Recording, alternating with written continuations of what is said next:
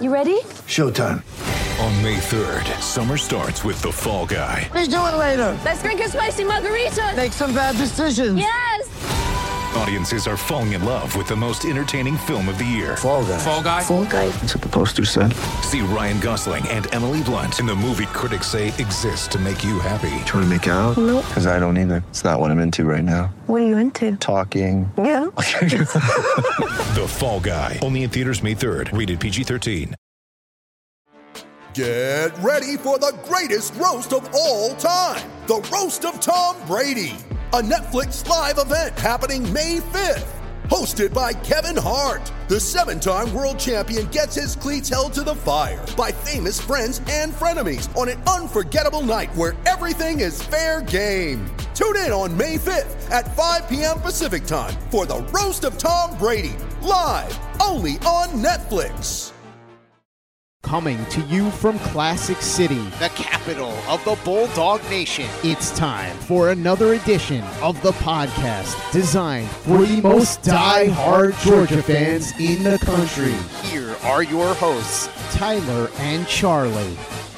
What's up, guys? Welcome back to another edition of the Glory UGA podcast, brought to you by our friends at MyBookie. You guys can still, through the rest of the college football season, create a brand new account on MyBookie and use the promo code UGA to double that very first deposit.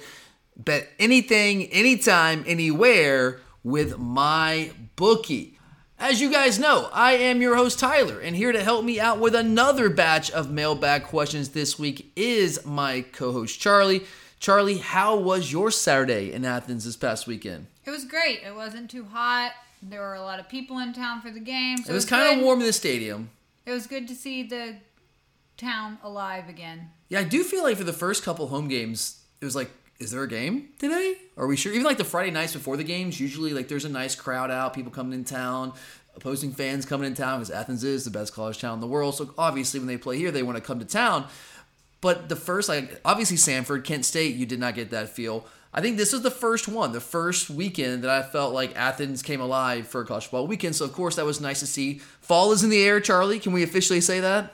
I think so, yeah. I mean, for now. You never know. Georgia weather, you never know. But it felt good, you're right. Saturday morning, had a nice run through campus, through town. Saw a lot of people out, which was a beautiful sight for these eyes to see. Weather was nice. It was nice. It got a little hot in the game. I sit kind of like right in the sun, at least that time of day. So it was kind of all over me, but it was like 80 degrees. It wasn't that bad. So all in all, a fantastic Saturday capped by obviously that 42-10 victory over the Auburn Tigers. But Charlie, people don't care about our Saturdays, do they? No. Not really. They care about what we think about the Georgia Bulldogs, and we've got a lot of questions to get to today, so where are we going to kick things off? We're going to start with a question from our very good friend Josh Stevens. And Josh, my man. This is a good one, but I don't know if you'll understand. If I will understand, why do you say that? You'll understand the idea of the question, but not the technicality. That's just hateful. So Josh asks, if UGA was a 6-cylinder car, how many cylinders would you say we are pumping right now? Granted, I am not a car guy. But I do get this, Charlie. I get this. 6 cylinders. I would say like 4. You just stole my thunder, Charlie. I would say 4. Yeah, I feel that's the right number here. Like, we're definitely operating at more than half capacity right now. But I think that's fair, Charlie. I don't think that we are hitting on all cylinders right now. I think 4 is a fair number. And I think you have to realize, guys, and you guys know this, go back to the beginning of the season. What were we all talking about in the preseason going into week 1 against Oregon? We were talking about how young and inexperienced this team was, especially on the defensive side of the ball. Not as much on offense, obviously, with a lot of key returners coming back. But on defense, we had so many new pieces. I mean, just think about it, guys. Right now, we've got 2 true freshmen either starting or playing starter snaps in Mykel Williams and Malachi Starks every single game. Last week it was 3. Bear Alexander was actually out there early and often, so it was essentially 3 true freshmen starting last week against Auburn as Bear is seeing more and more snaps as the season progresses. We've got 4 second-year players on defense who really played basically no meaningful snaps for us last year, who are now starting. You look at guys like Pop Dumas Johnson, you look at Smile Mondin, Kamari Lassiter, guys like that who yeah, they were on the team last year and played like garbage role responsibilities, but they weren't major players for us. They didn't play any kind of meaningful snaps whatsoever for that national championship team, and now they are thrust into big-time snaps. And then you got multiple true freshmen, the 2D behind all these guys. So we were really young and really inexperienced to begin with, especially defensively. And on the offense, we were also pretty young. I mean, we've got first-year starters at 3 of 5 positions on the offensive line. No, none of them are true freshmen, but they're first-year starters. More than half our offensive line, these are guys starting for the very first time in their career. Our best wide receiver is a second-year player. He's been banged up for the vast majority of the year, which means we've got true freshmen like guys like Dylan Bell kind of thrust into duty behind him, playing a lot of snaps, playing starter snaps in some of these games, and more redshirt freshmen behind him. You got a brand new punter. So really all up and down this roster, you've got a lot of newness, a lot of youth, a lot of inexperience. And on top of that, you got injuries to key players. Obviously our best defensive player, Jalen Carter, has been out basically since the Oregon game. He got banged up early in the Oregon game, gutted that one out on adrenaline, played a little bit in Samford. Obviously didn't have to play too much there, and then we really haven't seen much of him at all since that point. And then A.D. Mitchell, we know our top wide receiver has been banged up. Ladd he's been gutting it out and playing, but he's been dealing with a toe issue for a couple of weeks now. Smile Mondon, a starting inside linebacker, didn't play last week. So when you factor all of that in, like, no, we're clearly not playing to our full capability. We're not hitting on all 6 cylinders right now. And I do think injuries are a big part of that. I think the inexperience is a big part of that as well. These guys just have to grow up. They have to learn. And part of learning is making mistakes and growing from them. And we have seen that at times from all different spots on this roster, on this team, offensively and defensively throughout this year. But the good thing is, the really encouraging thing is, when these guys make mistakes, they do learn from it. Sometimes guys don't. Like you look at a guy like Britton Cox for Florida. This guy is the most selfish player that I've ever seen in my life. And he never freaking learns. All he does is go balls to the walls trying to get a sack or blow up the running back in the backfield and get those big-time TFL sacks, the sack stats, all that kind of stuff. He does not care about doing his job, and it hurts Florida more often than not. And the dude never learns. He does not care. Our guys have made mistakes, but our guys have learned from that, and that's really encouraging moving forward because the talent is there. As we said all offseason long, the talent was never the question. We have the talent to hit on all 6 cylinders, and those 6 cylinders to be good enough to win a national championship. Now, are we going to get to that point? Are we going to get all of those guys, all those young, inexperienced players, all together at the same time playing at that point to where we get to hit on all 6 of those cylinders? That remains to be seen. It's certainly possible. I'm holding out hope. I think we're getting closer and closer to that each week. One thing, as we mentioned on the recap show, at least I brought this up, that I was really, really, really encouraged by in this past game against Auburn. I think we might just have figured out who we need to be on offense moving forward in this game against Auburn, running the football, trying to stay out of third and long, using the screen game, the swing pass game as more of a complement as opposed to like the basis of our offense like it was kind of in the Oregon game. Now that teams have got some tape on us and kind of figured out some of the things that we're doing there from a tendency standpoint. I think we might have just figured out the blueprint for what this offense needs to be moving forward, and that it could be a very scary thing for some of these teams on our schedule the rest of the way, even though the schedule does pick up here in a couple of weeks, which Charlie, I think takes us, that's a very nice segue, I think, right into our next question. All right, yeah, so leading into our game Saturday, we all watched Tennessee put a beating on LSU in Baton Rouge, which predictably kicked the Tennessee hype train into high gear, catapulting them all the way to number 6 in this week's AP poll, and game day is going there this weekend too. Are they? Mm-hmm. If they were, game day is so dumb. They should never have gone there. They should never gone there for the Florida game. That was not a big game. That was dumb. Hey, that was they're dumb. Playing well. Like they should be at this game. They should not have gone to the Tennessee-Florida game. That was ridiculous. Okay. Well, all CFB wants to know, how scary is the Tennessee game looking for you right now? Yeah, Charlie, I knew this question was coming. Our paths crossed a little bit on Saturday tailgating. I was tailgating with Curtis and some different people, and you came over for a little while, and we were watching a little bit of that LSU game together, and I told you guys, did I not? I told all of you there. I said, oh my God, we're going to hear this all week about how scary Tennessee is, how good Tennessee is. Oh my God, is Tennessee going to win the SEC East now? Like, is Georgia in trouble? I knew this was coming. I just sitting there watching the game. I was like, yep, this is definitely coming. I knew the national media was going to lose their minds about Tennessee. And I get it. I do. I mean, Tennessee, I don't like to say it out loud, but I mean, once upon a time, they were a powerhouse in college football in the SEC. It's been about 25 years or so. Really, since I was in like my early high school years, that was about the last time Tennessee was good. But they were a former powerhouse for a little while there. They do have a very passionate fan base. I do not like Tennessee fans, but I gotta give them credit. They are passionate, and I do respect passion. It's a pretty big brand nationally because, again, they do care. It's an SEC brand. And as a passionate fan base, they are desperate for a winner, and they have been in the media many a time with these coaching searches that have gone haywire. And I think also the media is looking for a foil for Georgia. They were looking for that foil for Alabama. We were that for a little while. Now it's Texas A&M, and they're looking for someone in the East to be that foil to Georgia. And Tennessee looks like the most likely candidate this year, which we all kind of, at least on this podcast, felt they were going to be coming this season. And then you also have the fact that we have looked quote-unquote human the past couple of weeks, at least against Kent State and more so against Missouri. And you couple that with the fact that Tennessee has been playing very well. They went to Baton Rouge, which is notoriously a tough place to go out and play and win a game as a road team. And they went out and put it on LSU, even though it was not a night game. It was a noon game, and it was not the same level of environment, obviously. But all that kind of, you mix that into a pot, and you have this, like as you said, Charlie, a hype train that I think is kind of running away right now. And I think a little too aggressively at this point. Now, let me preface what I'm about to say with this. I think Tennessee is a very good football team. I absolutely respect this football team. They are absolutely good enough to beat us if we do not play, as Josh was asking that last question, if we're not hitting on all 6 cylinders, they are good enough to beat us if they, on that given day, are hitting on all 6 cylinders. They are good enough to do that. So I do respect them. They are good. I'm not trying to tell you that they are not. So let's just get that out of the way. In fact, I told you in the preseason that this was going to be the very best team that we played. I did an episode, back in like early July, where I ranked the games on our schedule. I did not, based on difficulty, and I did not have the Tennessee game at number 1. I might readjust that now. But I had they were number 3, I think. And the reason they were number 3 wasn't because I didn't think Tennessee was good. I said on that episode that Tennessee is the best team that we will play in 2022.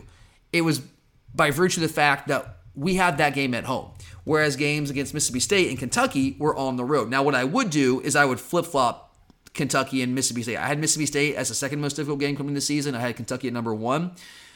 But I would flip that now. Mississippi State, I thought they could be sneaking good. I think I had them at 8-4 in the preseason, and they might even do better than that. So that might be our toughest game up in the schedule, just by the virtue of the fact it's a good team and it's on the road. But I do respect Tennessee. I do think they are good. But saying that, let's also not lose touch with reality here, guys. Let's not make the Volunteers out to be something that they are not. Again, I understand why this happens, where the hype is coming from. I understand why Georgia fans are concerned. And I'm not going to sit here and tell you I'm not concerned. I absolutely am, at least to some degree, concerned because Tennessee is good enough to beat us. I'm concerned every game, though, guys. That's kind of how I go into every single game. I went to the Missouri game. I don't really always say it out loud because people laugh at me. I'm concerned every single game that we're going to lose. I know intellectually that we're way better and we're not going to lose those games, but there's still a part of me. It's that Munson in me, that Vince Dooley in me, that it just goes into every game just worried. All right? So, obviously, I understand where the concern comes from. That's kind of how I operate. We all care, and when you care that much and you see a potential threat, you kind of blow that up in your mind. It's human nature, it's natural, and there's nothing wrong with that. I'm not begrudging anyone for that. But I'm also a context guy, all right? So when you're looking at this Tennessee game, let's ask ourselves, why is everyone so scared of Tennessee right now? Why? Well, obviously it's the offense, right? When you look at some of the numbers here, Tennessee is their S&P Plus offense is number 2 nationally. They're awesome on offense. But what if I told you that we were actually averaging more yards per play than Tennessee? What if I told you that? Because that's true, guys. Right now, it's not by much, but we are averaging 7.24 yards per play compared to Tennessee, who's averaging 7.21. Yes, essentially the same. We're splitting hairs there. But we actually, technically, are averaging more yards per play than Tennessee. And I would say, against a more difficult schedule, the fact that we played Oregon, and I think Oregon might win the Pac-12, guys. I mean, they're certainly in that conversation. I mentioned Tennessee being the second-ranked S&P Plus offense in the country. That's awesome. They're really good. I'm not arguing that point. But we're also really good, too. We're number 5 nationally in S&P Plus offense. And again, we're not hitting on all cylinders right now. We haven't had our best receiver in weeks now. What if I also told you we have a higher points per game average against Power 5 teams? We're scoring 41 points a game against Power 5 teams compared to 37.3 for Tennessee. Yeah, they beat up on a couple of little sisters of the poor. I mean, some of these offensive metrics for Tennessee are very skewed by one game. And that one game is against Akron, who is 1-5, mind you, with a win against St. Francis University, and who happens to be 127th nationally in total defense and 128th nationally in scoring defense. Against Akron, Tennessee put up 676 yards and averaged 9.7 yards per play. So their overall numbers are a little skewed because of that game. I'm sorry, we did not get a chance to play Akron. I know, yes, sure, we did play Samford, but we did not play Akron, who is flat out terrible. And Tennessee's offense absolutely feasts on defenses like that, on teams like that.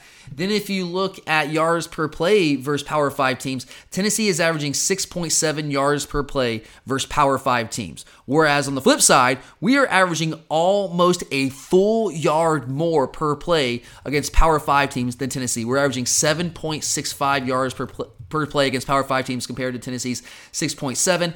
And that's actually with another game. We've played one more game than they have, which would bring that, you would think would bring those numbers down because we played another game against a Power 5 team. And I use the Power 5 metrics because that's what this matchup is, guys. It's a Power 5 matchup. When these two teams in November face off against each other between the hedges, this is a Power 5 matchup. Those are the relevant numbers. I don't really care about Samford and Akron. I do not really care about those numbers. What are you doing as the better teams on your schedule? And right now, offensively, as good as Tennessee has been, and they have been very good, we're actually, against Power 5 teams, we've been a little bit more productive. And again, this is not to belittle Tennessee's offense. That's not what I'm trying to do. I'm just here to ask the question. That's all I'm trying to do. If statistically our offense, as I just laid out for you here, I know this is not every stat. I know we don't have time to go through every stat. But if our offense is every bit as good, if not maybe better than Tennessee's offense in some statistical measures, and the UT offense is what has a lot of Georgia fans scared of Tennessee, then why aren't we asking the same question of Tennessee? If our offense is just as good, if not better, at least statistically in a lot of these categories, why aren't we asking Tennessee if they are scared of the Georgia offense? And the answer to that is because of perception. It's a perception based on a couple things. It's based on recency bias. Obviously the Missouri game, we did not play well offensively in the first half. Now, we certainly turned things on in the second half. It was a different story. But the first half, it was a bad look. And it was a very close game. We were lucky to get out of there alive. 100% we were. But that's also a game where we put up 481 yards on the road at night against an SEC opponent, and that was deemed a bad game because really, let's be honest, what happened there is we did not finish in the red zone. If we finished in the red zone, as I've said a couple times the past couple weeks, that's a different story. People are not having the same conversation. It's also a perception based on our quarterback and based on their quarterback and the fact that Stetson Bennett's a walk-on, and even though he looked good early in the season, there's still some people that no matter what this guy does, they're always going to see him as a walk-on. They're always waiting to pounce on any mistake this guy makes to drag him down, to bring him down, to remind us that he actually is not as good as people try to say he is.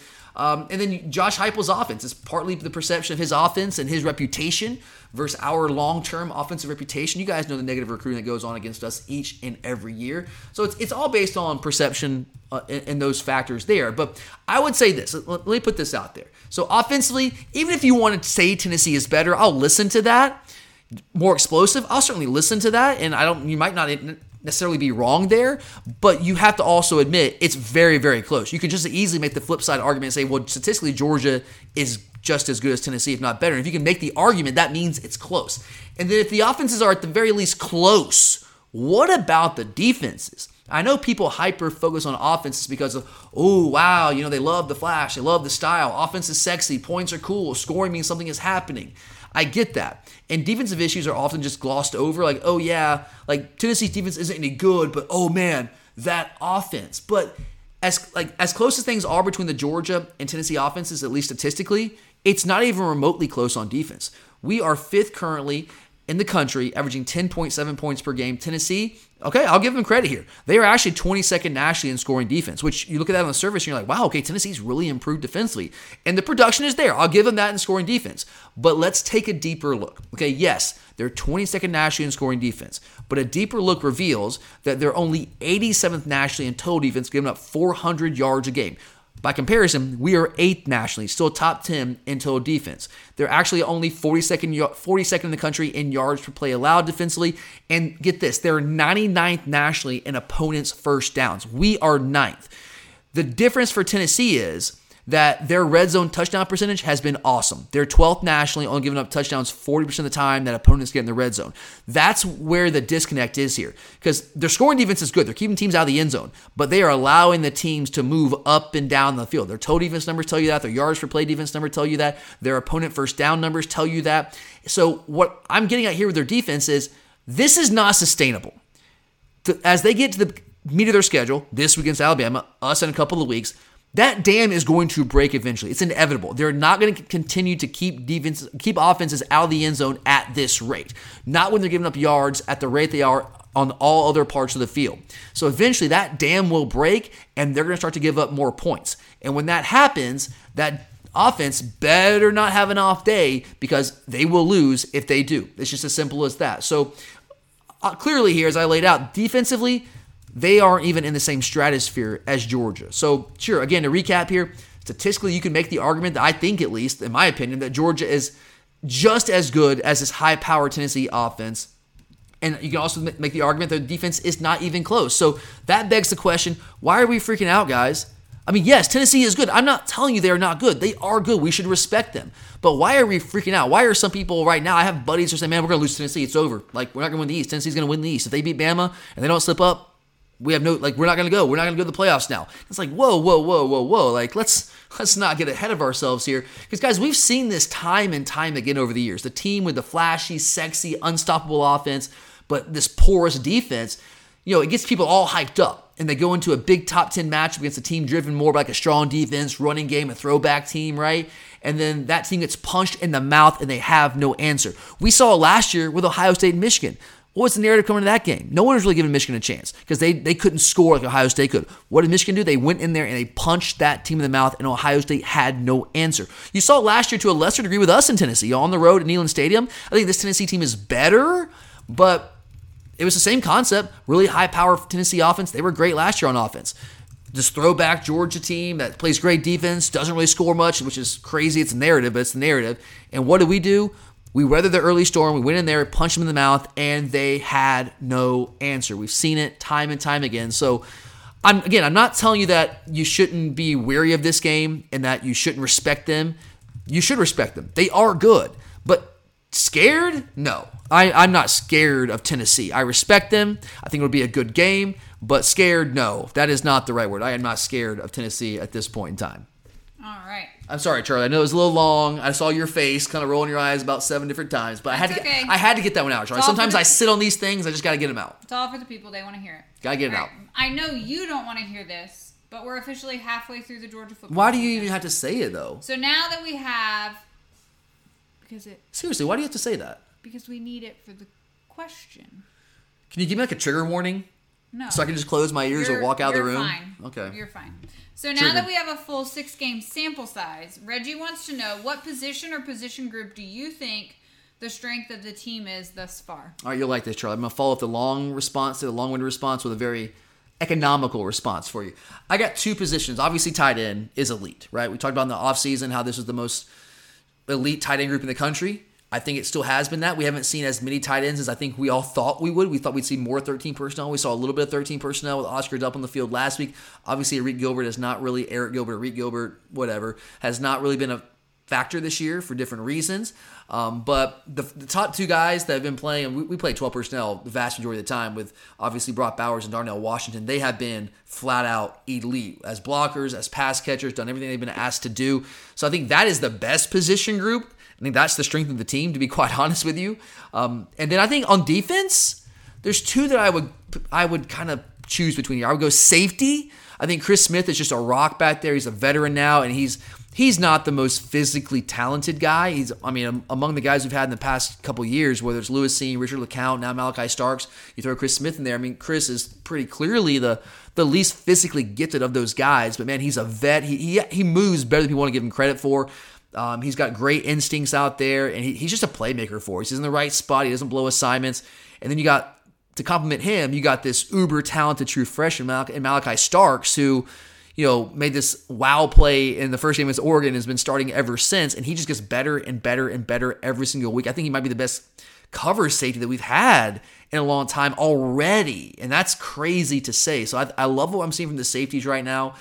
And then I'd also maybe potentially look at inside linebacker. I know these guys are young and experienced, but talk about getting better every game. Dumas Johnson, I should say, this guy gets better and better every single week. I thought he was like maybe I had some questions about his speed coming into the season. I thought he was maybe like a 4.6, low to mid 4.6 kind of guy. I think he's like a probably a low 4-5 guy based on what I've seen on tape to this point. I think this guy, I mean, he could be a 3-down linebacker. We bring different guys in the third down packages, but I think he could play that role, which he did some in the absence of Smile Mondon last week. But I think Smile, who's been healthy for most of the year, did not play last week, got banged up against Missouri. He's also been a really, really pleasant surprise. I knew the athleticism he brought to the table, but you just don't know with these young guys who have basically no experience, and those two have just exceeded every expectation I could possibly have for them. They're playing a lot of snaps, more than the guys we had last year, because we had more guys that we could rotate in. We don't have as many of those guys this year that we think are ready to play or at least have been healthy. But I think inside linebacker has also been a really strong position for us on defense. There you go, Charlie. That was a short one. All right. Well, anyone who watched the Auburn game knows we leaned heavily on the run against the Tigers. And the pass game had a tough time getting in rhythm last weekend. Yeah. With that in mind, Darren asks, schematically, how are teams playing defense against us differently in the last few games? He says it feels like our short perimeter passing game is getting clogged up and is less efficient. Yeah, I mean, you're definitely not wrong there, Darren. Successful, excuse me. I mean, you're seeing that, Charlie, right? I mean, we're having a tougher time. The room is not out there. And I think what you're starting to see is, I mean, number one, guys, what's happening is that the tape is out, right? Like, I think I said this on the recap episode. If I didn't, I'll say it now. And for those of you who didn't hear it, you get to hear it for the first time now. I think the tape is out. You know, coming into the Oregon game, what we saw, we were all excited because it was different, right? Like, we had never seen a Georgia offense operate like that. And if we hadn't seen it and we watch all these games, you know that opposing defense coordinators had not seen that either. So it was a tougher prep. It was tougher to prepare for. We didn't have the tendencies on tape as much as we do now. Now, I mean, as you said, Charlie, and I hate you for this, but now I have to say it, we are halfway through the season, and the tape is out there. And teams are able to put that tape together and look for tendencies, look for personnel, down and distance stuff, look for formation tendencies, and they are able to key on that more, especially when we have not been consistently challenging teams vertically down the field, and we have not been able to get the run game going really as much as we want to up until last week, where we rushed almost 300 against Auburn. So when that becomes, like, when the screen game, the swing pass game becomes almost like the feature part of your offense, and now the tape is out there, teams know what you're doing. And we still want to run the football. We've still been trying to outside of the first half of that Missouri game. So now teams are, what we've seen the past couple weeks, especially Missouri, they're playing us a lot like South Carolina did back in 2019 when they pulled that upset here in Athens in Sanford Stadium, which basically were just putting a lot of bodies around the line of scrimmage, playing man coverage, putting their cornerbacks on the island, and daring our receivers to beat them in man coverage, and we just simply couldn't do it. George did well enough, and then I think George got hurt in that game. I want to say Lawrence Cager got hurt in that game, and we were just not winning consistently out there in man coverage, and the rest is history. We lost that game and lost a shot to maybe end up in the college football playoff. And so you're seeing that now. A lot of bodies are on the line of scrimmage to the snap. Safeties are triggering aggressively against either the run or the screen game. Linebackers are a step closer to the line of scrimmage. I mean, there was a play in the Auburn game where we threw a swing pass to Kenny. I'm pretty sure it was a third down, like a 3rd and 4, and we threw it into the boundary. And guys, we've been crushing teams with that play. When we get Darnell and we get Brock out there as lead blockers and we throw a swing pass to Kenny behind the line of scrimmage, we have been murdering teams. We've been averaging like over 10 yards a play on that coming into the Auburn game.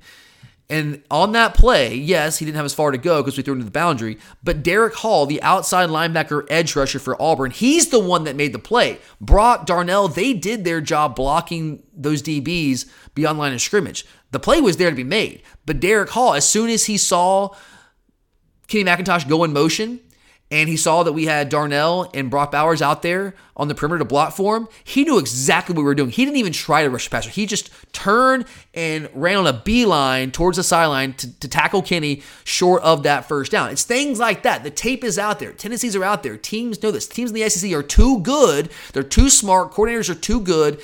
And the players are too talented for us to use this as our base offense. And we're going to have to change that a little bit here. So teams have been aggressive in that way. They're running a lot of run stunts. They're sticking on the short passing game, the screen game.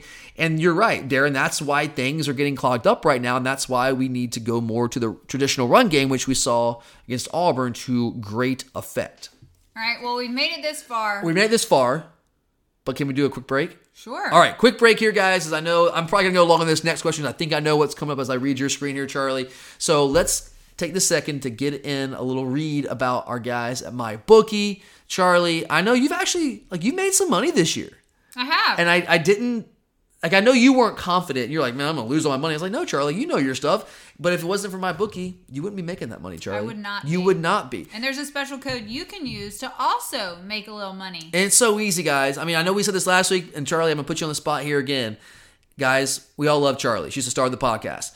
But Charlie is not tech savvy. If Charlie can figure this out without any assistance and did it in like a minute, right, Charlie? Something like that? Like a minute, 30 seconds? Even I could figure it out. Yeah, I mean, let's just be real, guys. Charlie's awesome, but technology is not her thing, and she figured it out. So I know you guys can too. Go to mybookie.ag, use the promo code UGA, sign up for a brand new account today. So we got more than half the season left. We've got a bye week in there. More than half the season left. Got the bowl season, obviously. A lot of time left for you guys to make some money and put that money in your pockets when the holiday season's coming up. You know you want a little extra spending money. You got to buy those gifts. You know that always helps.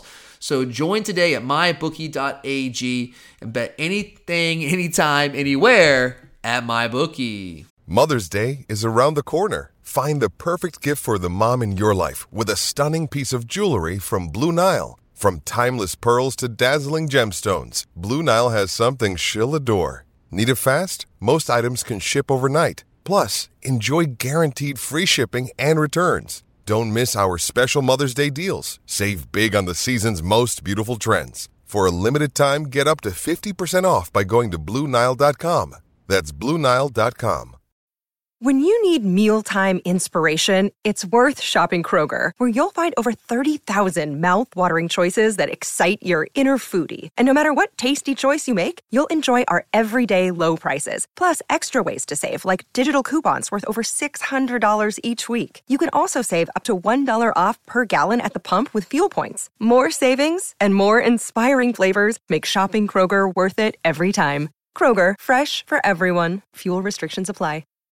You're a podcast listener, and this is a podcast ad. Reach great listeners like yourself with podcast advertising from Libsyn Ads. Choose from hundreds of top podcasts offering host endorsements, or run a reproduced ad like this one across thousands of shows to reach your target audience with Libsyn Ads. Go to libsynads.com now. That's LIBSYN ads.com. Okay, so as I was saying, it's 2021 all over again. Oh, God, because it is. after going 1 of 13 for 25 yards in the first half, coming off another less than stellar performance in Missouri, the Stetson Bennett's questions came flooding in this week, just like they did every single week last year. Remember that last year, Charlie? Every single week. We had to really cull the list of Stetson Bennett questions. That was about, 70% of the questions we got were Stetson Bennett questions? Yep. Something like that? So do you want me to read all the Stetson Bennett questions, or do you want me to read them one at a time? Oh, my God, Charlie. How many do we got? We have 3. Just read them all. Okay, so Ethan first asks, is Stetson Bennett really the best option at quarterback? Okay. Christopher says he's wondering if Stetson is playing injured, and that might explain why some of his passes seem out of sync with the wide receivers. Kirby says no, but take that with a grain of salt. And Jay Lee says Stetson Bennett has been missing lately. Is this who he is, or is this just a slump? I think the sample size, what we saw last year in the National Championship run, would probably be a larger sample size and more indicative of who Stetson Bennett is than maybe like the last 2 game sample size. I mean, that's just me putting that out there. But I get where the frustration is coming, guys. I do. I mean, okay, so Stetson Bennett. Let's just do this, guys. All right. So I knew these questions were coming. I saw these questions as they were coming in on social media and email. I knew this was coming. And so what I did to try to prepare myself to respond to this and give you guys like the most accurate information, like a true legitimate take on this, I went back and did a whole separate rewatch of this game, literally just focusing on Stetson Bennett in the passing game. Like, I was fast forwarding through everything else. I just wanted to watch pass plays. And what I saw was different from what I thought I saw in the game. And that happens from time to time because, like you guys, I am a fan. That's who we are here. Like, we're nothing special. We're just fans like all of you guys out there. We're one of you. And I get emotional just like you do. I get frustrated just like you do because I care just like you do. I want to win just like you do. Trust me. And when I see Stetson Bennett miss Brock Bowers right before the halftime for an easy walk-in touchdown, I mean, I get frustrated. And I tweet out things like, Stet, you got to hit that, which I did. I tweeted that out because he does. He's got to hit that ball. I'm sorry. I know you can get away with it against Auburn.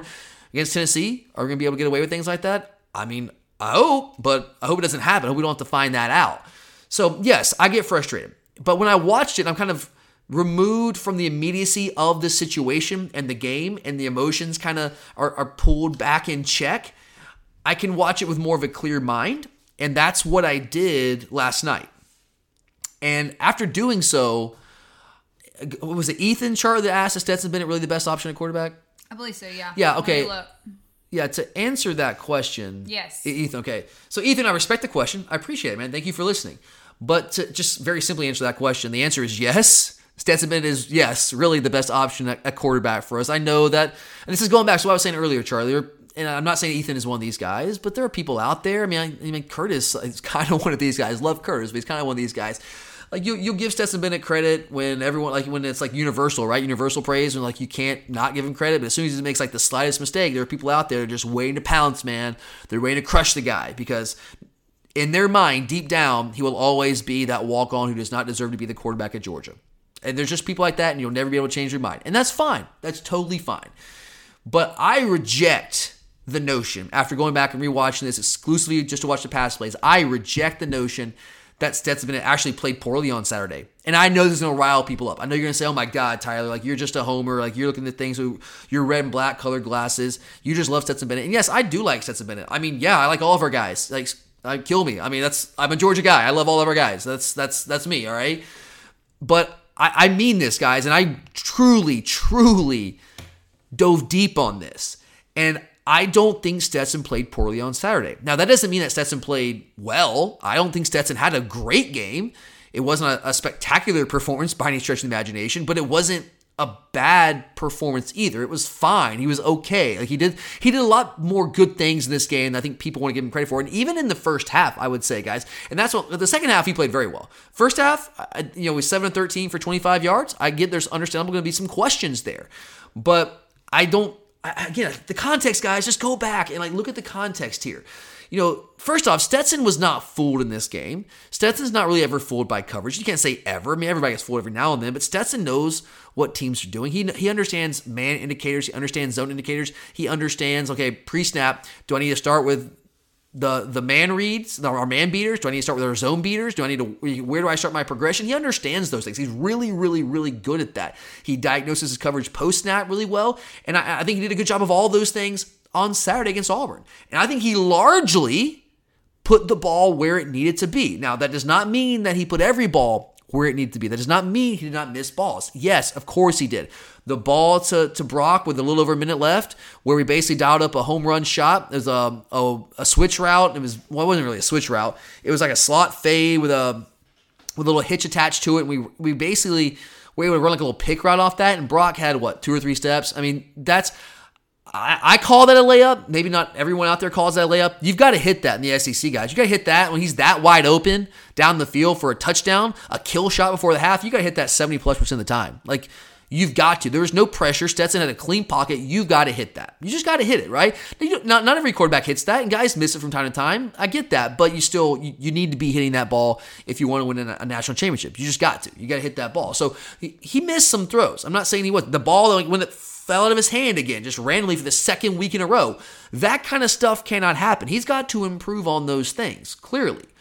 But there's more context to this. I think the first thing I would say that really hurt us in the pass game in the first half is the screen game, the swing pass game was not working like it had been. It really didn't work that well. We didn't really try to use it until the second half against Missouri. This is the first game where our team really kind of just stuffed that, and they had an answer for that. And I mean, we had just in the first half alone, looking at my numbers here, we had at least 4 I can think of that I've got written down here that were stopped either right at or slightly behind the line of scrimmage. And what happens when that happens? That puts us in 3rd and long, guys. And Stetson Bennett, who I think is a really good quarterback, is not at his best in 3rd and long. Now, let's be fair to Stetson. Who is? What quarterbacks actually are better in 3rd and long than 3rd and short or 2nd and short on favorable downs and distances? Not many are out there, guys. It's just reality. It's not just a Stetson thing. But Stetson is our job at pass game. He's better at that this year. That's still not his strength. And when we're in 3rd and long, you kind of abandon the play action game. It doesn't really have the effect that it would on 3rd and short or 2nd and short, 1st and 10. It doesn't have that same impact. It doesn't draw the linebackers and the safeties in the way that it would otherwise. And when he has to operate from that kind of standpoint, a drop back pass game on 3rd and long, and I think like our first 7 third down opportunities in the game, guys, it was like a little bit more than 7 yards to go on all those 3rd downs. So they were all 3rd and long situations, and that's not optimal for any quarterback, and it's just really not the strength for Stetson Bennett. So I think that hurt us in the fact that the screen game, the swing pass game, which has been really effective for us, gets us in those, because what does Kirby say? It's like an extension of our run game, because we can get easy yards, or gimme yards, right? Well, we weren't getting those gimme yards, so we were in 3rd and long too much in the first half. And then there are also some throws that, in the moment, watching the game live, I was like, man, that's on Stetson. He missed that ball. And then I go back and rewatch, and I'm like, oh, maybe not so much. I mean, you go to the second possession. It was 3rd and 11. And again, the reason it was 3rd and 11 is because Marcus Rosemy-Jacksaint missed a block on the perimeter and got stopped. One of those swing passes stopped behind the line of scrimmage. So it's 3rd and 11. And to me, this is the throw to Brock Bowers. And it looked like an overthrow to me in the stands. I thought he put it in a spot where Bowers could not get it. But on the rewatch and seeing the replay again and again, I think it was actually a really well-thrown ball. It's kind of a back shoulder throw to a degree. He layered it between 2 defenders that were in zone coverage. It was kind of like a high-low thing. It was one defender underneath Brock and one on top of him.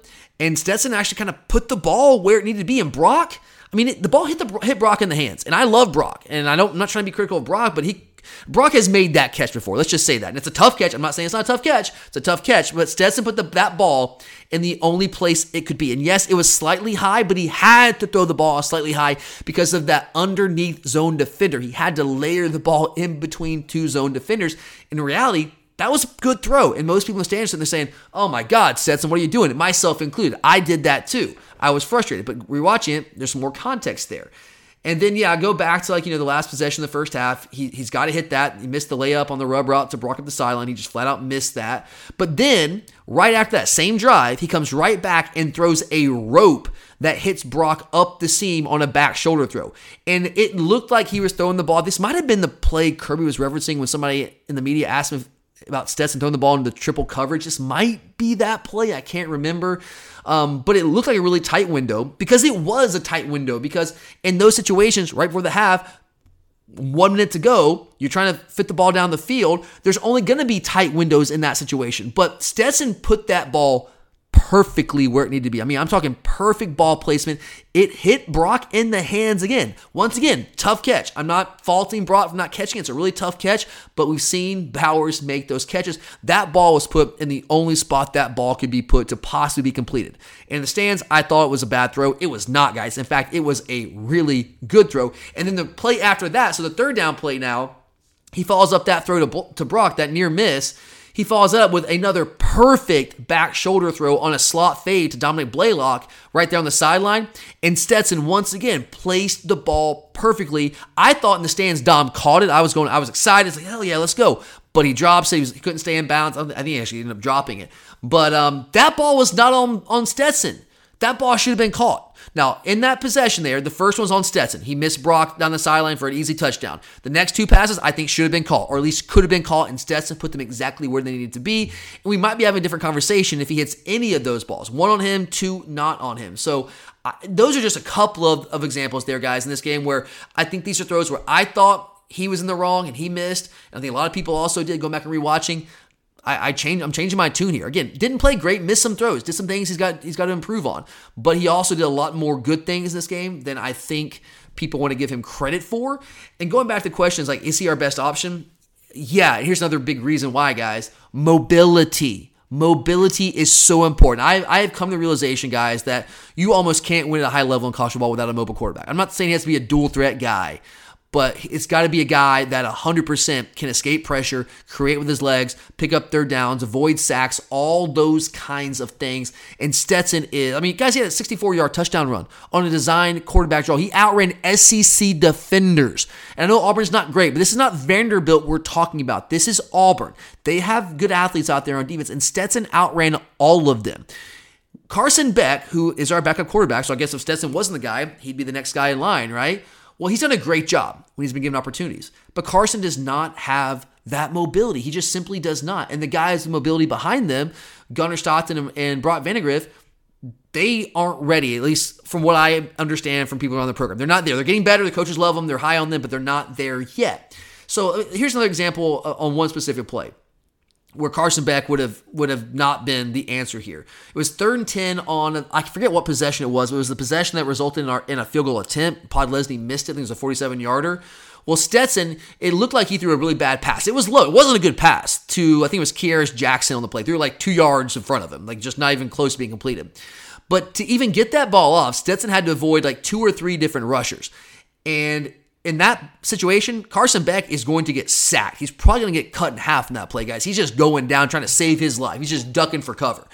And if he would have gone down that situation, if Stetson would have gotten sacked there, that takes us out of even the possibility of trying a field goal attempt. And I know Pod missed it, but that situation, and again, if we're playing Tennessee that everyone's so scared of right now, where every point might matter, you cannot afford to take sacks that take you out of potential scoring opportunities. And in that situation, I have zero doubt in my mind that Carson Beck would have taken that sack and would have been like a 58-yard field goal and would have no chance to make that. And that's the kind of thing that could potentially win or lose you a game. So yes, for a lot of reasons, Stetson, experience, mobility, honestly, talent. This guy's way more talent than people want to give him credit for. He is the best option quarterback. He has been and he remains so, in my opinion, humbly. Okay, you need a break after that? Oh, Charlie, those were the 2 questions. I just had some things I had to get off my chest. I promise the rest of them I'm gonna do you a solid and be much more economical. You to rush. I just think you might need a little break after that. Charlie, I get fired up. I love this team. I love this stuff. I want to win, and I think Stetson gives us the best chance to win still. All right, well, on a brighter note than all the Stetson Bennett questions, true freshman Branson Robinson and junior Daijun Edwards had a big day on the ground for the Dogs, combined for 181 yards and 7.5 yards per carry against Auburn. So Ashton asks, is it time to let Daijun Edwards and Branson Robinson get the majority of the carries moving forward?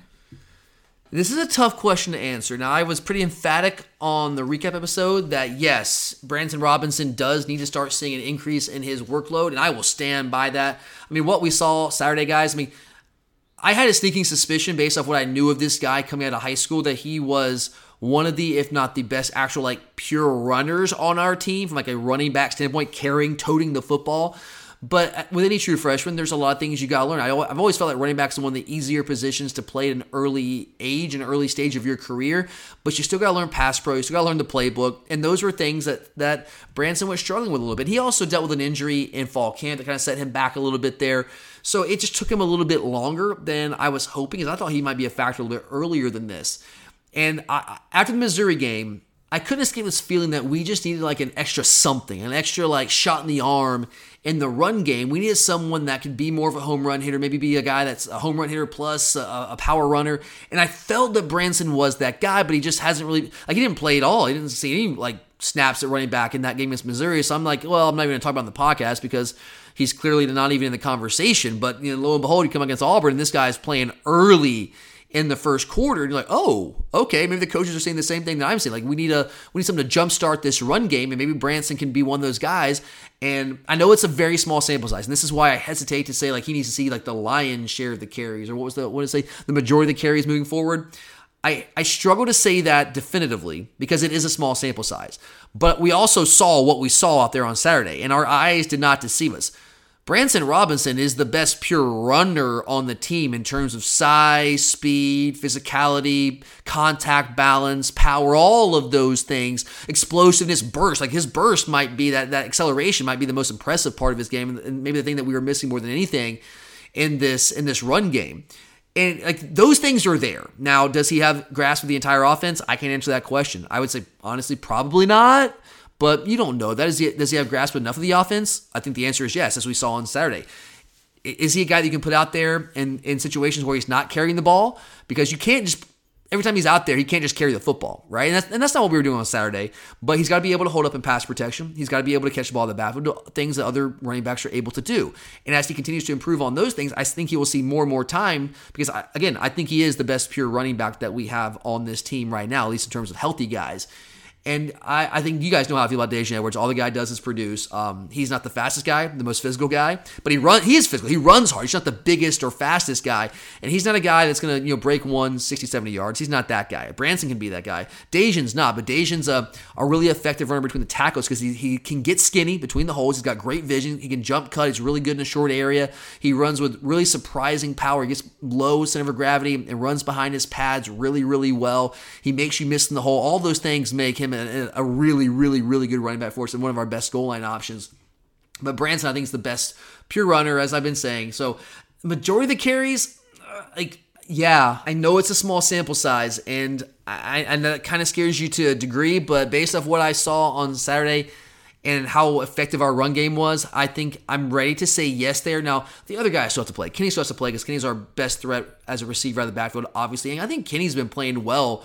Not 100%. He's running behind his pads a lot better. I mean, he's an underrated power runner as well. He can certainly put his shoulder down and run through somebody. He's shown that a couple times the past couple weeks, kind of gutting through an injury. And Kendall's still a really good running back, guys. Kendall's still averaging over 5 yards to carry. Kendall is not just some bum on the street. This is a guy that can absolutely help us, but I don't know the extent of his injury right now with the groin. I just don't know. So especially if he's not 100%, which I don't think he's been 100% all year. I think it's part of the issue we've seen with Kendall. But right now, in terms of guys that can be the most productive for us out there on the field, I think Branson and Daijun have been more productive in the run game than the other two. I'm just being honest there. So I think I'd probably lean towards yes, Ashton. I think I would. All right, well, sticking with the running back theme, Dalton presents you with a scenario. Love a good scenario. 4th and goal on the 2, game's on the line. He wants you to rank the running backs 1 through 4 on who needs to take that carry. He says, we're not here to hurt feelings, we're here to win championships. We're not here to protect feelings, right? Okay. Yeah, I mean, you You're guys... not trying to hurt feelings. I mean, like I said last week, y'all are trying to get me in trouble with a certain somebody out there on social media. I mean, I've already got in trouble before. I guess I'll get in trouble again. You're right, Dalton. We're not here to protect feelings. We're trying to win championships. And this is not a shot at anybody. I love all of our guys. They're all great. Honestly, they all are really, really good running backs, and we're lucky to have all of them. But to me, it's a no-brainer. I mean, 4th and 2 in the goal line, if you say anyone other than Daijun Edwards, I have to question your sanity at this point. I mean, the other guys just haven't produced in those situations. I mean, yeah, Kendall's got a couple touchdowns inside the red zone, but Daijun's been the guy when we really needed it. Like against Missouri on the goal line when we really needed a score. Who is it? It's Daijun Edwards, the smallest guy out there for our running back position. Same thing against Auburn early in that game. And I know Kenny had a touchdown in that game as well, but Daijun is the guy because he is so elusive. And he's the guy that has the best ability to make a person miss in the hole. And when you have all those bodies there at the line of scrimmage in the goal line situations, often you have somebody that might squirt through there and be a free runner. And you got to have somebody that can make a miss. Sure, you can try to run through them, but we're talking about big dudes there in goal line situations. You might not be able to run through a 300-pounder. Maybe, but probably not. It might be better to, make a miss and then dive in for the touchdown, which is what Daijun Edwards is very, very adept at doing. So Daijun's a no-brainer for me. We haven't seen him a ton in this role, but I think Branson probably is the next best equipped. I think he also has a lower center of gravity, which I think is really important. I think he's big, strong, physical. He runs with power. He can be a guy that's he can be a lot of different things as a running back, but I think he has the ability to be a bruiser when he needs to be. Kendall has also been good for us in that role. It's not like he hasn't been good. I don't think he's been as good as Daijun. And then Kenny also can be good in that role. We've seen that from him, but I just don't think he's as good in that role as a guy like Daijun Edwards or potentially Branson Robinson. So I would go Daijun, Branson, Kendall, and then Kenny. And Charlie, I know we have a few more questions, but you want to get one more break? Yeah. Alumni Hall, guys. You know this drill.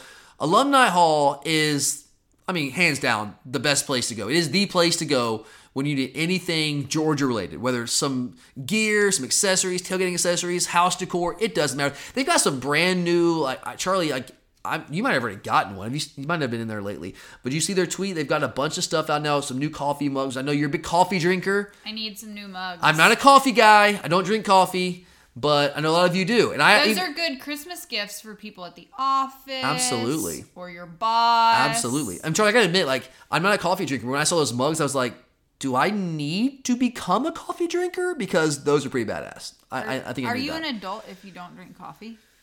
Why do I want to drink that, Charlie? It doesn't taste good. It's like an adult security blanket. It doesn't taste good. It just taste makes you feel good. warm and cozy. You really think it tastes safe. good? Oh, absolutely. Because you drink straight black coffee. I do, and it's delicious. I'm glad you think so. I don't. I like the smell of it. I'm cool with that.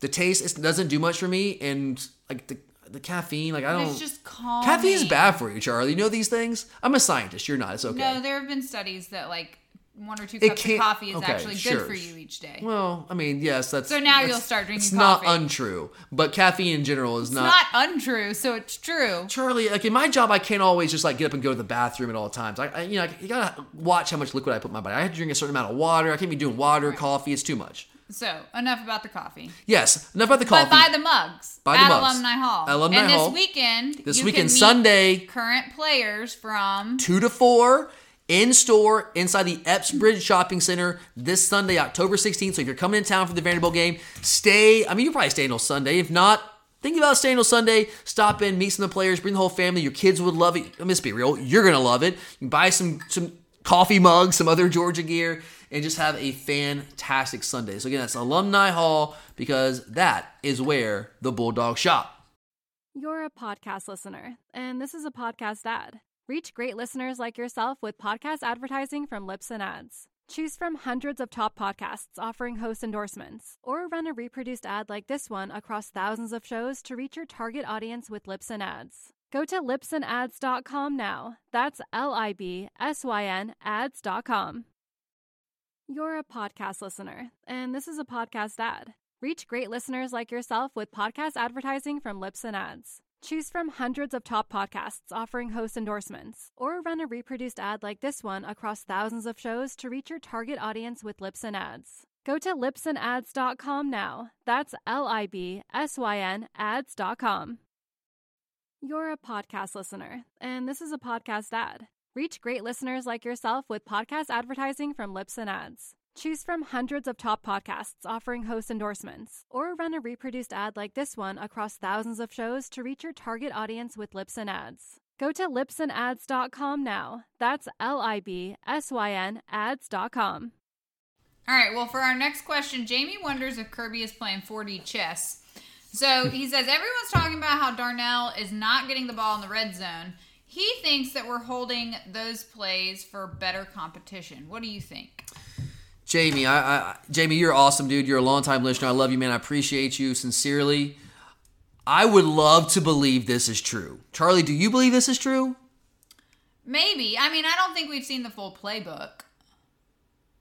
Well, I mean, you don't ever have the full playbook in any game. You go in with a certain number of plays based on your game plan. Right, but I don't think we've needed to use it all. Charlie, against Missouri, we needed every damn thing we could muster. Right, but that also was the first time we were under pressure. It was. So I'm not saying this is impossible, and maybe it's true. I don't know. Honestly, I don't know. But here's what I would say. I would love to believe it, but to me, that's like 7D chess. That's a little bit more than 4D chess because here's the thing. I would be more likely to agree with this assessment if we had not been in any close games, if every single game had been a blowout. But that's not the case. I know most of them have been. But the Missouri game, guys, we were on life support there. Charlie, we did not take our first lead until just a little over 4 minutes left in that game. I mean, that Missouri game did happen. You have to believe, when we got nothing going offensively, that we were willing to try whatever it took. And whatever plays we were trying to hold for better competition, down the road, which I get, but whatever plays you're trying to hold, does it matter? Would those games even matter as much if you don't win that game? You think you might have to burn some of those in a situation like that. So, I mean, I'm sure I know we have plays in the playbook to use in the red zone to feature Darnell Washington and guys like that. We haven't seen them. I want to see more of them, but I don't know if it's about holding it back against better competition because when you're in that game, in the thick of it against Missouri, and you're fighting for your life there, man. I don't think you have the luxury to hold things back, but I don't know. Maybe that's just me, and I'm weird, and I could be wrong there. All right. Well, I know you've voiced your concerns about the wide receivers getting open consistently against man coverage. Jamil seems to have the same concerns. As he asks, do we have the wide receiver that can take it to the house? Like a home run hitter at wide receiver? I think A.D. Mitchell can be that. Ladd is that. We've seen that from Ladd. Now, Ladd has not been 100%, and Ladd's, I don't know if he's a true number one wide receiver. I think he's better as a number two guy, a really strong complement to an alpha number one guy. And I think that AD is that guy. Arian Smith is 1,000% that guy if he can just stay healthy and stay on the field. The problem with Arian Smith right now is even though he's back cleared and he's playing, he's just missed so much time. And it's not just this year. We're talking the last 3 years, guys. He's missed so much practice time that it has stunted his development. So number one, he's still kind of working himself back into like playing shape, right? So he's not playing as many snaps, and he's just still not a fully polished wide receiver yet. So, I mean, there's that, but like in terms of just like running a go route, like a home run hitter, like Arian Smith might be the biggest home run hitter in the SEC in terms of just like speed, getting past somebody, but he's just not ready to be a full-time wide receiver yet. That comes with development. He's still got to develop and stay healthy to get to that point. But I think AD can be that guy. I think Ladd is that guy if he's able to complement another number one wide receiver. I think Arian can be that guy. So I think we have them. It's just they haven't really been healthy and ready to be those guys right now. I mean, even Ladd himself's been injured for the past couple of weeks. All right. Well, Tyson wants to know, will we ever use a tight end in the red zone? Just kind of going back to Jamie's question. Yeah, you guys know I've been all over this for a year plus now, man. It's very frustrating to me, especially when we have issues in the red zone. Like when you go 5 for 5 in the red zone, like we did against Auburn, and you go, 7 for 7, 6 for 6, whatever we did against Oregon in week 1. I forget now, it's so long ago. I mean, you don't have any questions about that thing. Who cares if you use Darnell? It doesn't matter. We're still scoring touchdowns in the red zone. But when you go against Missouri on the road and you're 2 for 6 scoring touchdowns in the red zone, and you only win by 4 points because you're not converting those red zone opportunities into touchdowns, well, then you fairly question, why aren't we using this big 7'9" giant we have out there in the red zone? Because just throw it up to him. He devours balls. I mean, why can we not just throw this ball to the guy somewhere in the end zone? I mean, I'm not the offensive coordinator. You line him up out there in at the wide receiver position. You even motion him out there. You get the matchup you want. You see if you have the matchup you want. If you get the matchup you want, man coverage out there, throw the freaking guy a fade. I mean, you throw it up, either he catches it or no one catches it. I don't understand why we don't try these things. Like, we throw fades in the red zone, but we throw them to Ladd McConkey, 6'0" Ladd McConkey. He's the one we're throwing fades to, and not our 8'4" giant Darnell Washington, which I love Todd Monken, but these are some things that I don't know. Like, they mystify me, Charlie. I'm just gonna be honest, and they continue to do so. All right. BW Giddens wants to know if Auburn can please keep Brian Harsin forever. Oh my God. Yeah, you know what, Charlie? This is one of those things, a good question, because I never really understood, why, when we have a rival who has a coach in the hot seat, why some of our fans get so giddy over that rival coach, potentially getting fired. It's like, no, you want this guy to stay forever. I thought it was a tough day in American history, Charlie, when old Geoff Collins got fired a couple weeks ago. That sucks. I wanted that guy to stay there forever. Do we not like beating up on these rivals? Do we not enjoy that? I know, Charlie, you want quote-unquote good games. I mean, I like destroying our rivals. It's fun for me. I enjoy that. It's not stressful. I almost had multiple heart attacks in the stands against Missouri. I don't necessarily, every now and then it's okay. I don't want that every single week. So, yeah, I would love if some way, somehow, this guy just had 9 lives and found a way to survive. It's not going to happen. They've already gotten rid of the AD who hired him and was kind of protecting him. But it would be awesome. I think people just love the drama. They want to see these guys get fired because it's drama, and that's real-life drama. People like that. But I would be happy if he stayed forever. Yeah. All right. Well, we have one last question. It's our fun question of the day. It's from Jamie. Who wants to know, what are your favorite bars and restaurants in Athens? Oh, my God. And this was one of our Ask Me Anything questions before the game on Saturday, which I do on Instagram before every single game. So you guys should check that out if you have not been. Charlie, I think it's a complicated question. How would you answer that? Okay, if I'm going brunch, I'm going... Okay, can I write this down? I'm going to write this down. Okay. Because I want to see if you and I have the same mind. Because most people would say one thing, right? Okay. There's one thing that I know most people would say. Okay, write down a brunch place. That I would go. My recommendation. And then write down a bar. Bar. And write down a restaurant. There's a lot of bars I like, Charlie. We have a lot of bars in Athens. Obviously, you can get brunch at a restaurant, but a dinner place. Okay. Dinner I know place. Exactly what you're going to say. Dinner place? You know me that well? I'm not a fancy guy. I'm not either, but okay. I'll think white of tablecloths are anethema to me. They make me want to vomit. Not a white tablecloth kind of guy. I like cheese fries, personally. A dinner place? Yeah. That's not a sports bar? Okay, so while you're doing that, brunch, I would suggest South Kitchen. Or is it Kitchen South? I don't know. South Kitchen and Bar. South What do I have Kitchen written? and What do Bar. I have written? You have South. I have South. Okay? What do you think most people would say? Most people would say Last Resort. No, or Five Mama's Bar. Boy. Come on, people love Mama's Boy. They don't have alcohol, do they? Exactly, Charlie. Thank you. This Case is in how point. I was raised. I know, and people are like, what are you guys There talking is no about? brunch without drunks? alcohol. Well, a nice drink with your brunch, and it's just better food. Mama's Boy's fine, but the skillets, The skillet Yes. brunches at South, I mean, come on. The hot chicken on Ooh. pecan rolls. Ooh. Or just the pecan rolls by themselves. Now I'm getting very hungry. It's a So great yeah, place. I would say brunch, go to South. Great spot. Some people like Five Bar, but meh. That's fine. no It's thanks. good. It's good. Okay, what about a restaurant? I would say you're gonna say Amici's because you like pizza and First wings. off, it's Amici. It's not Amici's. Amici. Okay, I would say another restaurant that's good for dinner. Has a nice bar, a good scene would be Paloma Park. Paloma Park it's is newer. It's good. I like Paloma. I like Paloma a lot. That's a good place to go. A lot of people will say Last Resort. Last Five Resort is the most Bar. overrated place in Athens. 5 Bar. I'm done with A lot of the people 5 will thing. say South for dinner. I don't really care for their dinner menu. I like. Oh, it depends on what's on their dinner menu. They have these great like duck fat tots. You can only eat so many of them because They'll it'll make you destroy sick. your digestive system. But they're I very will good. say, if you like bar food and you want a cheeseburger, go to Blind Pig. Well, I mean, for like sports bars, it's the obvious option downtown, and It's I mean, I know the people at Blind Pig very well.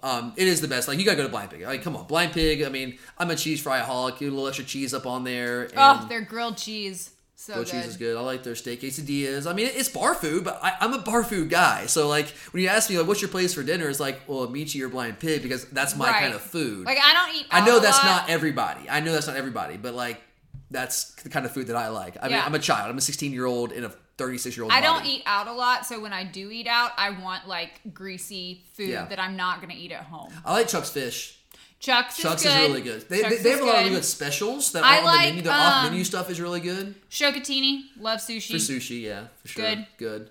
Bar? What's your go-to bar? I mean, there's a lot.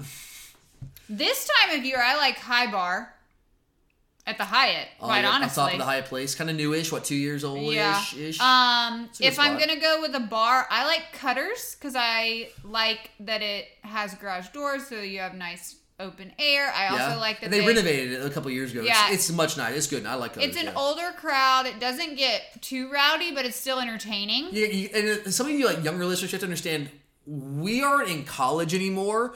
So college bars, like you probably say, what about this? I'm like, we don't go to college bars anymore. There are towny bars. That's kind of like, I hate to call myself that, but an old person who lives in Athens that doesn't go to school at UGA anymore, I guess I'm a townie, right? So I have to go to old people bars, okay? And Cutters is a good old person bar. It's still got a young crowd. It's not an old person bar, but it's like not a college bar. But do they have pool tables? They have pool tables. They do. And I love that they have skee ball. They do. Because I'm very good at skee I like All Good. All Good has a mixed crowd. Like early on a Friday or Saturday, it's more of like my age crowd, like mid-30s, and then it gets like late at night, it's like, you know, the young crowd, and I'm gone by that time. I really like World Famous as well. World Famous used to be the old hot corner down there. I love World Famous. Got some food there. The food's kind of gone downhill-ish lately, but really good chicken and waffle club. So yeah, I know that people are like, who cares? We don't live in Athens. But anyway, the question was asked, and we do live in Athens, and I like to partake in the wonderful things that we do have here in And town. if you So wanna there's some just suggestions for people. sit at a nice bar and maybe get like fries or some tacos. Trapeze is good. How did I miss Trapeze? Trapeze is I love Trapeze. They yeah. don't have like regular beer though. But Charlie, 'Cause we're in that's the thing Athens. It's a for- craft brew place. I It's a know, craft but brew like town. some people want Bud Light or Miller Yes, Lite. like said the 70+ crowd. Yes. Right. Well, people are, have families or friends that want Miller Lite or I Bud get Light, it. and Yeah, you're I not get going to it. get it there. Yeah, it's like I get it. I'm not really a beer guy in general, so it doesn't really bother me. In my family, we have to call ahead to some places and make sure that they have like regular. Are you serious? beer. For who? Multiple members. Oh my god. Yeah, so there you go. There's a little primer in Athens if you're coming to town. And look, that's just us. There's a lot of other places that people like. It just kind of depends on what your kind of thing is. Yeah, but there you go. All right, guys. Appreciate you. Thank you for being here. Always appreciate the support. We have plenty more content left this week. I'm going to be giving you guys Volume 3, Version 3, 3.0 of my SEC Power Rankings here on Wednesday night. So I'll have that for you guys. I'll also have a little bit of a Vanderbilt preview on that episode as well. I know you guys don't want a full-on Vanderbilt preview. I know that. Trust me, I know that. But I want to give you a little bit because Vandy is better this year. So we'll have a little bit of that, have some fun on that episode. And then Charlie will be back with me to wrap things up at the end of the week with our official Week 7 Picks of the Week. So thank you for being here. For Charlie, I'm Tyler. And as always, go Dogs!